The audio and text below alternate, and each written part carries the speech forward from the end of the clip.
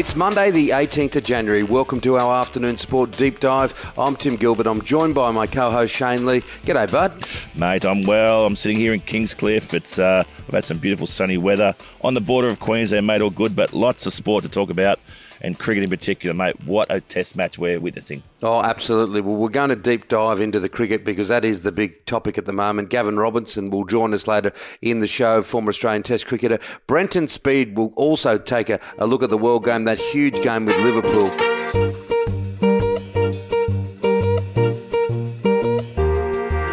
Oh, let's get cracking. What a day's Test cricket. It was gripping and, look, I want to ask you first off, Shane, so many people make predictions about what's going to happen in a test match from what has happened in the past, but you can't do that much anymore because the game has changed. Test cricket has changed. The wickets have changed. The way they prepare has changed. So often the history is not a good barometer for the future. Not always, Timmy, but look, there's still 2 days to go here. I'm currently sitting right on the Queensland border, but it's raining here, so we're really close to Queensland here, mate. So I think it's going to be rain affected these next 2 days, which is unfortunate for the Aussies. The Indians did really well yesterday. They, the two batsmen, Shodal and Washington Sundar, 62 and 67 respectively, played really well. A lot of resilience.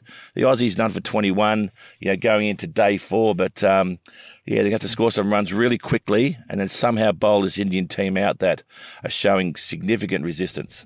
That was brilliant yesterday. Here you've got a team that's away from home in a bubble. Only 2 players have played in all 4 test matches. And these 2 blokes that were basically net bowlers have just come in for the final test after hovering around. And to get a 123-run record partnership was just brilliant to watch. Yeah, look, selectors get given a hard time all the time, but the Indian selectors, hats off to them. How well have they done this series? They've chosen something like 21 different players for the 4 test matches, and they've got it right every game. And particularly after getting bowled out in Adelaide for 36, the way they've turned things around. Hats off to the Indian selectors and hats off to the Indian players who are a really, really tough cricket team now. They're going to really challenge New Zealand as the top of the tree, I think, and the best test team in the world. What do you think about the whole Channel 7 thing? Do you think Channel 7 are happy that they stayed with the cricket this summer? Their numbers are going through the roof. Yeah, they should be. And look, I think it's always good to watch a test series in Australia when we dominate and we knock the teams over, but I think the Australian public really appreciate hard-fought test matches as well. Now, saying that, if we get some clear weather the next 2 days, Australia's not out of this test match by any means, but it's going to take a bit of a miracle to score some runs really, really quickly and then somehow turn it around. You look at Nathan Lyon, he's averaging 55 with the ball this series, hasn't bowled that bad from a numbers perspective, but I just feel like he's really focusing on his 400th test wicket and that hopefully not the job at hand. Well, you've just painted it out there. Australia's got to win. So they've got to find runs and they've got to find enough time to get India out and win to get the Border Gavaskar trophy back. So that's their great challenge. So something's going to happen these next 2 days. We know that Queensland weather, if it rains, it often doesn't rain for long. So anyway, we'll going to talk more to Gavin Robertson a little bit later in the show on that. And just one quick thing before we go into Brenton Speed and talk a little bit of the World Game. What about the Australian Open and the bubble, watching all the players practice in their rooms and blowing up because they've got to be in 14 days isolation? Mate, it's tough, isn't it? A really good mate of mine, a guy called Matt Dwyer, who's the chief tennis officer at Tennis Australia. I gave him a call yesterday, but Tennis Australia are in a full media lockdown at the moment, so he couldn't comment. There's a lot of pressure on the administration there, but yeah, frustrating for the players to board a plane, get tested before they board the plane. But then when they arrive to find out that 2 people on the plane have had COVID and they're in a 14-day tight lockdown, they would be going stir crazy. And some of the tennis players saying they can't remember a period in their life when they haven't practiced for 2 weeks. So not ideal preparation for a major tennis tournament. Absolutely. Manchester United and Liverpool draw that and much, much more in the World Game with Brenton Speed. This is Afternoon Sport.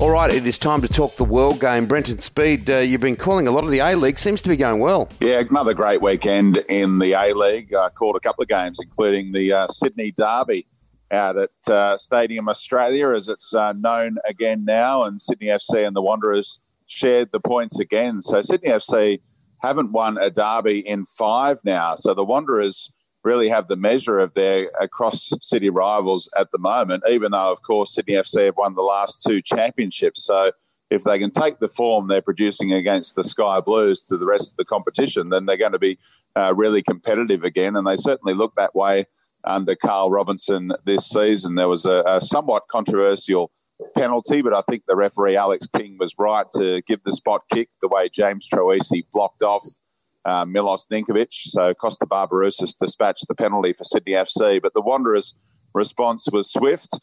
They found an equaliser, courtesy of a mistake from Andrew Redmayne, and I think a draw was the right result on the night. Brendan, the Premier League, exciting race at the moment and a massive game overnight.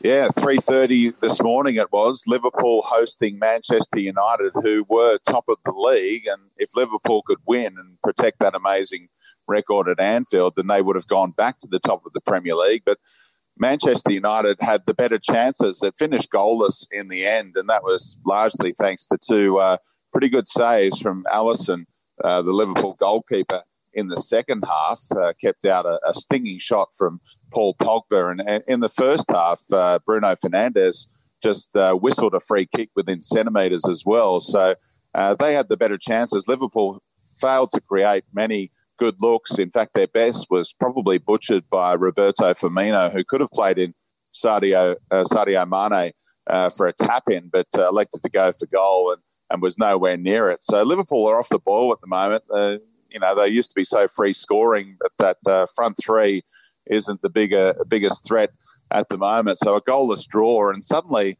Manchester City have gone past them. Liverpool, the defending champs, of course, are down to 4th, and I can't see them winning the Premier League this season. That's interesting, isn't it? And of course, Jerry and the Pacemakers, we mentioned it the other day. God rest his soul, Jerry Marsden dying. You'll never walk alone. It's been an interesting time, a time of triumph, of course, over the last 18 months for Liverpool, but as you say, they're struggling a bit at the moment. Just with regards crowds, Brenton, how did you find the atmosphere for the derby, which is normally a fever pitch between the Wanderers and Sydney FC? Yeah, credit to them. They picked Stadium Australia as the venue so they could maximise the crowd with a 25% cap. So you're going to get around the 20,000 mark at the most. And in that stadium, 20,000 is sparse. And at one stage there, the Wanderers fans tried to fire up, but chanting is frowned upon at the moment behind the masks. So suddenly security had to get to the Wanderers fans and tell them, sorry, we can't have chanting at the moment. So very strange atmosphere. A shame for the neutral and the observer that that energy wasn't sort of coming through your television screens at the moment. So let's just hope for many reasons, of course, that we sort out this pandemic as quickly as possible in this country, and we can get crowds back to maximum size and chanting is allowed again. But at the moment, we'll make do with watching whatever live sport we can, of course. That's for sure, mate. Hey, Brenton, I follow you on Twitter, and you were quite critical of Chelsea signing Timo Werner, but it looks like you're being vindicated there, mate. Yeah, he is goalless in his last 10 Premier League games. He found a goal last weekend. That was against League Two opposition in the FA Cup, but in the Premier League, he's snatching at his chances. And, he scored a stack of goals at RB Leipzig in Germany, and everyone thought, he'll just come over and score plenty of goals in the Premier League. But that's people who look at stats. People actually watch him play, and I've watched a lot of the games that he played, and also with Germany, the national team, and he butchers a lot of chances. He's very lucky that Julian Nagelsmann is a genius young coach, the man who was in charge at RB Leipzig and had this team playing such wonderful attacking football that Timo Werner was getting 10 chances a game and he might put 2 away. But when he comes to Chelsea, you may be going to get 2 or 3 chances a game. And at the moment, he's wasting each and every one of those. He came on against 10-man Fulham the other day, only played about 20 minutes and had 5 really glorious chances. And one-on-one in particular that, he's facing up to the goalkeeper and he puts it 5 metres wide. So Timo Werner, maybe it'll come for him, but I was predicting, because Liverpool were a big hope of signing him as well. He went to Chelsea and I just don't think he'll fire the same as he did in the Bundesliga. What kind of coin's he on? Well, he signed for 50 million euros. That was the transfer fee. So he gets a little chunk of that, and he probably gets paid about 200 grand a week in pounds, so nearly $500,000 a week, I'd say, somewhere around his wage. And he's not firing at the moment for Frank Lampard, who is a young coach under pressure. They're well and truly outside the Champions League positions at the moment. Chelsea, and Timo Werner's not going to fire for him. Yeah, get you a long way on a ferry, that kind of money. So just quickly, the Wanderers play Central Coast tomorrow night. Look, I'm a Wanderers man, and they've made a lot of change. Carl Robinson coming in as coach, and they've gone out and bought a lot of players. Can they take it the distance this year? And also MacArthur on the weekend, the new kids on the block. You called their game. Now, I'll start with that one. Controversy at the end of that game. MacArthur FC were up 2-0 early and cruising against the Newcastle Jets, but Newcastle came back and probably entitled to grab a draw at the end, but they went down 2-1, so MacArthur FC banked another 3 points, and real controversy at the end of that game when the ball struck the hand of Alex Shushnyar, the centre-half of MacArthur FC, but he played at the ball inside the penalty area. It touched his foot and then rebounded onto his hand, which referees are dictated to say that's not a penalty if it comes off your own body and then onto your hand. So it was the right call, but try convincing the Newcastle Jets fans who were adamant in the stands that their team deserved a spot kick there. So MacArthur FC are top of the league, but the only team with a perfect record right now is the Central Coast Mariners. They've won their first 2 games, so they host the Wanderers tomorrow night. It's going to be a brilliant fixture. We've got 3 midweek games coming up in the A-League on Fox Sports. I can't wait for it. And, it starts tomorrow night. And the Wanderers, I think they're playing good football. I actually predicted them to win the league this year, and I think they're a big chance of doing that. Carl Robinson has showed what a good coach he is, and he's recruited well. So once they start to gel, and there's some exciting young talent coming through as well. So that's a must-watch fixture tomorrow night, Tuesday night, in the A-League on Fox Sports. Brenton, brilliant as usual, mate. I'm going to go to the garage now and get my old soccer boots out, and I reckon I can be paid 50 million quid and score no goals as well, I reckon. I'm going to be very consistent with that. Just do a little tutorial for Timo Werner, Shane. I'm sure he'll appreciate it. Good on you, mate. Yeah, look, I might even go to that Central Coast game. I'm hovering around the Central Coast. I reckon that'll be a ripper, and the Wanderers to win 2-0. Thanks, Brenton. Look forward to seeing you there, Timmy. Thanks, Shane. See you, mate. Coming up on Afternoon Sport, Gavin Robertson, former Test cricketer. He's also had the Cricket Centre at Drummoyne Oval named after him. Can't wait to talk to Robbo. Stump to Stump is Australia's newest and most interactive cricket platform for all cricket fans, players and clubs to share stories, match results, memories and experiences. StumpToStump.com.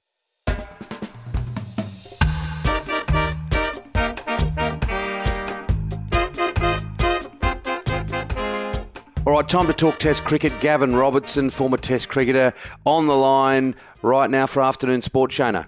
Mate, he's a great man. He's just had a cricket centre named after him at Drummoyne Oval. Congratulations, Robbo.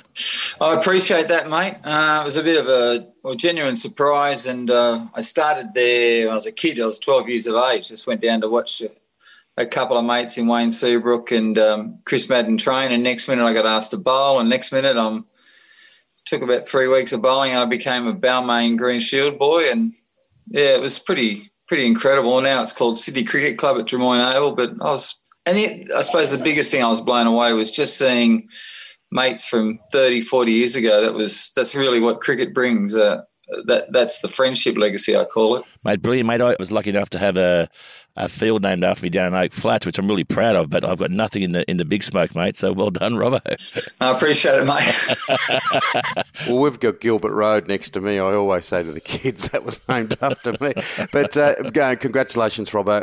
What about yesterday? It was just gripping stuff, wasn't it? And I was saying to Shane at the top of the show, a lot of cricket and what's written about cricket and Test cricket, people want to look at the past to try and work out what's going to happen next. But the game has changed so much that it's pretty hard to predict what's going to happen next because a lot of records are broken. We're playing on different sorts of fields. What are your thoughts there?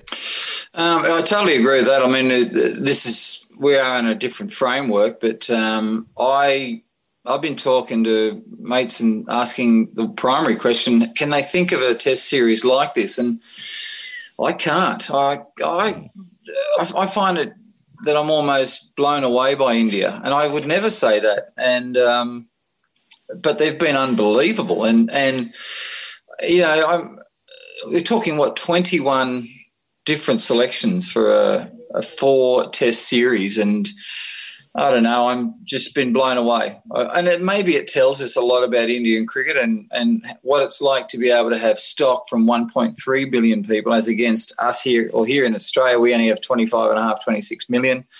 So stock might not be as good, but they have put on a show that I can't imagine. And yesterday blew me away, to be honest. Watching Shadad and Thakur, like, how did you think that they were going to put on 128, wasn't it? I mean, no, I couldn't find anyone that believed it, yet you couldn't get them to leave their lounge room seat because they were stuck watching. Yeah. Hey, Robbie, and you would appreciate this more than anyone, being an off-spinner and a former Test cricketer. Patience is the key. Do you think us bowling them out for 36 in the first Test may have detracted away from our patience throughout the rest of the series? Maybe. I think the primary thing that we, and I was in Adelaide for that Test match, and we all thought that, we've been all over India and we're going to flog them. We're going to win 4-0. And I think the primary thing was that we didn't realise from that Test match that they actually won more minutes of the game than we did. So it was almost a little bit fake, that 36, to judge where India are and where we were. And I think that they have really dug in, and they've been able to find partnerships when I've not just with the bat but with the ball. And Australia at the moment, I can't sit here and knock our bowling attack. I think our bowling attack I still say it's the best in the world, but have we worked on, or have we made mistakes? Yeah. And, the primary mistake yesterday, for example, would be, did we get emotional? Did we not focus on what our plan was going to be? And did we get too short all day? And I think we genuinely bowled too short for too long. And because there's a couple of problems. Do I think Nathan Lyon has bowled well? Yes, I do. But you're also talking about he's bowling to, 20 players, for example, that when they were born, by the time they'd gotten off the bottle, they were already facing off spinners and leg spinners. So they understand what they're doing over there in India and playing spin bowling. Yeah, but he did struggle, didn't he, on the final day? Well, just if you're going to go numbers and look at how many wickets Nathan Lyon has taken through the series, last day, Sydney, it's almost like throw the ball to the spinner. It's his home ground. You think, well, you're going to get us home. I get the whole India thing and the fact that they are brought up. This is their staple, spin bowling. But his record, if you're going to come back and look at history, has not been good through this series.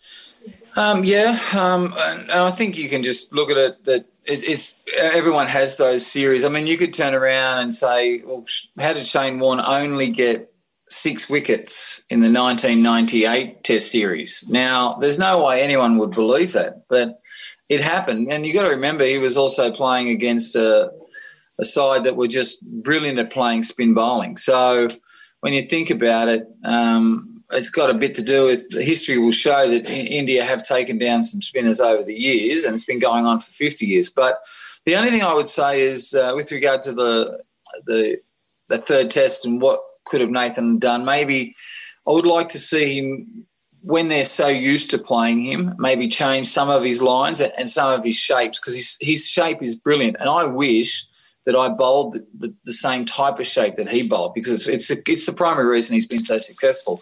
But that doesn't mean an arm ball isn't important, because it then changes how a batsman thinks against you. A skidder on a 5-day wicket is very good also, and you've got to own those things. So I'm not saying that he doesn't own them, but they're not a major part of what he delivers every Test match. And it's a bit difficult just to pull up and go, okay, I'm going to give this a go and try an arm ball. I'm going to try a skidder and try and change up the pace of the ball. So we can look at blaming him, but I'm just going to run with the fact that he's also playing against great players who – Yeah. know how to play him. And if you watch them bat against spin, they are unbelievable. And I think that, if you look at the history will show that India have taken down some spinners over the years, and it's been going on for 50 years. But the only thing I would say is with regard to the third Test and what could have Nathan done, maybe I would like to see him, when they're so used to playing him, maybe change some of his lines and some of his shapes, because it's the primary reason he's been so successful. But that doesn't mean an arm ball isn't important, because it then changes how a batsman thinks against you. A skidder on a 5-day wicket is very good also, and you've got to own those things. So I'm not saying that he doesn't own them, but they're not a major part of what he delivers every Test match. And it's a bit difficult just to pull up and go, okay, I'm going to give this a go and try an arm ball. I'm going to try a skidder and try and change up the pace of the ball. So we can look at blaming him, but I'm just going to run with the fact that he's also playing against great players who know how to play him. it's an art form, and I actually do find it enjoyable, which sounds a bit weird, but yeah. Hey, Robbo, saying all that, I think the Indian team are fairly inexperienced. Warner's going to come out hard today, none for 21. We score, weather permitting, we get 300 runs on the board. There's a good chance we can knock them over last day. You think so, Shano? Yeah. It's a big call. So let's say we get, 50 odd ahead. So let's say I think we need 280 is the big risk. Yep. 280 to 330 is some sort of risk, because I think you've got to say, okay, India, I want you still involved. I want you to back yourself. And I was looking at the list before. If you think of Sharma, Rohit Sharma and Gill, for example, I just got this gut feel that they'll come out and go for it. But I couldn't believe, looking at the list, if you go Pujara, Rahane, Agarwal, Pant, and then we've just seen Washington play how he did in Shardul Thakur, then they've got they've got 8 batsmen that can bat.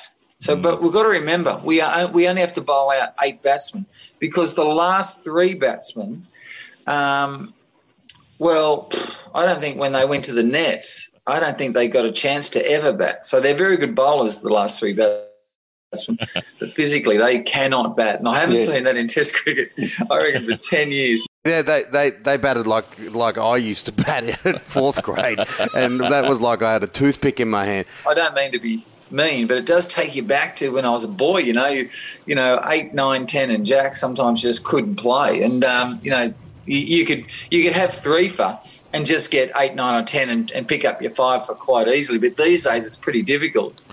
But we've got to bowl. Can we bowl those 8 batsmen out in that 5-hour period and just have, an hour left or half an hour left for the last 3? But it's I tell you, the only people who are excited are all of the public. The players right now are panicked in what to do and hoping the weather goes well and do they get the opportunity.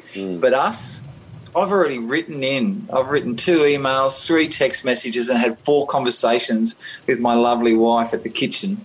Can I please, just these 2 days, I am locked down, because I'm sorry, I'm like many, we're going to be glued to the set watching this. Yeah, the other people that would be very happy, Shano, would be TV executives, because they've got Gavin Robertsons all over the country. That's it, mate. I'm not sure if you boys can hear through my microphone the rain that's coming down. I'm right on the Queensland border here at Kingscliff. The raindrops here are as big as cricket balls, mate, and this doesn't look good for the weather today. Anyway, we'll see how it goes. Yeah, well, we sort of we might have to give you a role with the BOM, the Bureau of Meteorology, if you keep coming up with these assessments. Just finally, Robert, one of the great things about this last day, all these last, whatever you want to call them, last time in this Test match, the zenith, the crescendo is that it's got to be quick cricket. They've got to get runs quick. They've got to put them in a position where they want a half go for them, so they've got a chance of getting them out. Because if Australia does not win, the trophy, the silverware, stays in India. Well, that's the danger zone for India, thinking that we only have to draw and then we keep the trophy. I think that's not the way to play. That's why I think it sits in Australia's pocket. I think that we will now go out and back ourselves and go for it. And I saw that in Warner yesterday. So, I really do believe the nation will see a different Australian side today. We're going to be aggressive, and I think that works for us, because it then takes – I think we've got the ability to take the game away from bowlers, which I'm going to be in an unfair way call them inexperienced, but I think that's what we can do. I hope, as Shane said, I hope the sun gets out, and I hope we get a day, because I think we're going to be frightening. I actually do believe we can be 300 ahead with probably an hour to go, but even possibly, depending on how the first 2 sessions go, I think we could be 300 ahead with at least the last session to go. So we could still have 4 sessions at them, depending on how we do. But I think we're going to see a very aggressive Australian side, and an Indian side for the first time actually might panic. Well, Robbo, it's always a pleasure to talk to you, mate. You're looking good. You got the Kirk Pengilly little goatee going there, mate. You look fantastic, and congratulations once again, mate, on the naming of the Balmain, or the Sydney Cricket Club's cricket centre. Well done, mate. I appreciate it. Good to talk to you too. Good on you, Robbo. See you, mate. That's it for Afternoon Sport today. We'll be with you Monday to Friday every week. Hit subscribe on your podcast app so you don't miss it. A big thank you goes out to our guests, Brenton Speed and Gavin Robertson. Thank you to our wonderful sponsor, Shane. SpartanSportsHQ.com. Yeah, and we saw David Warner with all the Spartan gear, Spartan Sports. They are just superb. And, of course, so is our producer, Dan McHugh. We'll see you tomorrow. We'll see you then, guys.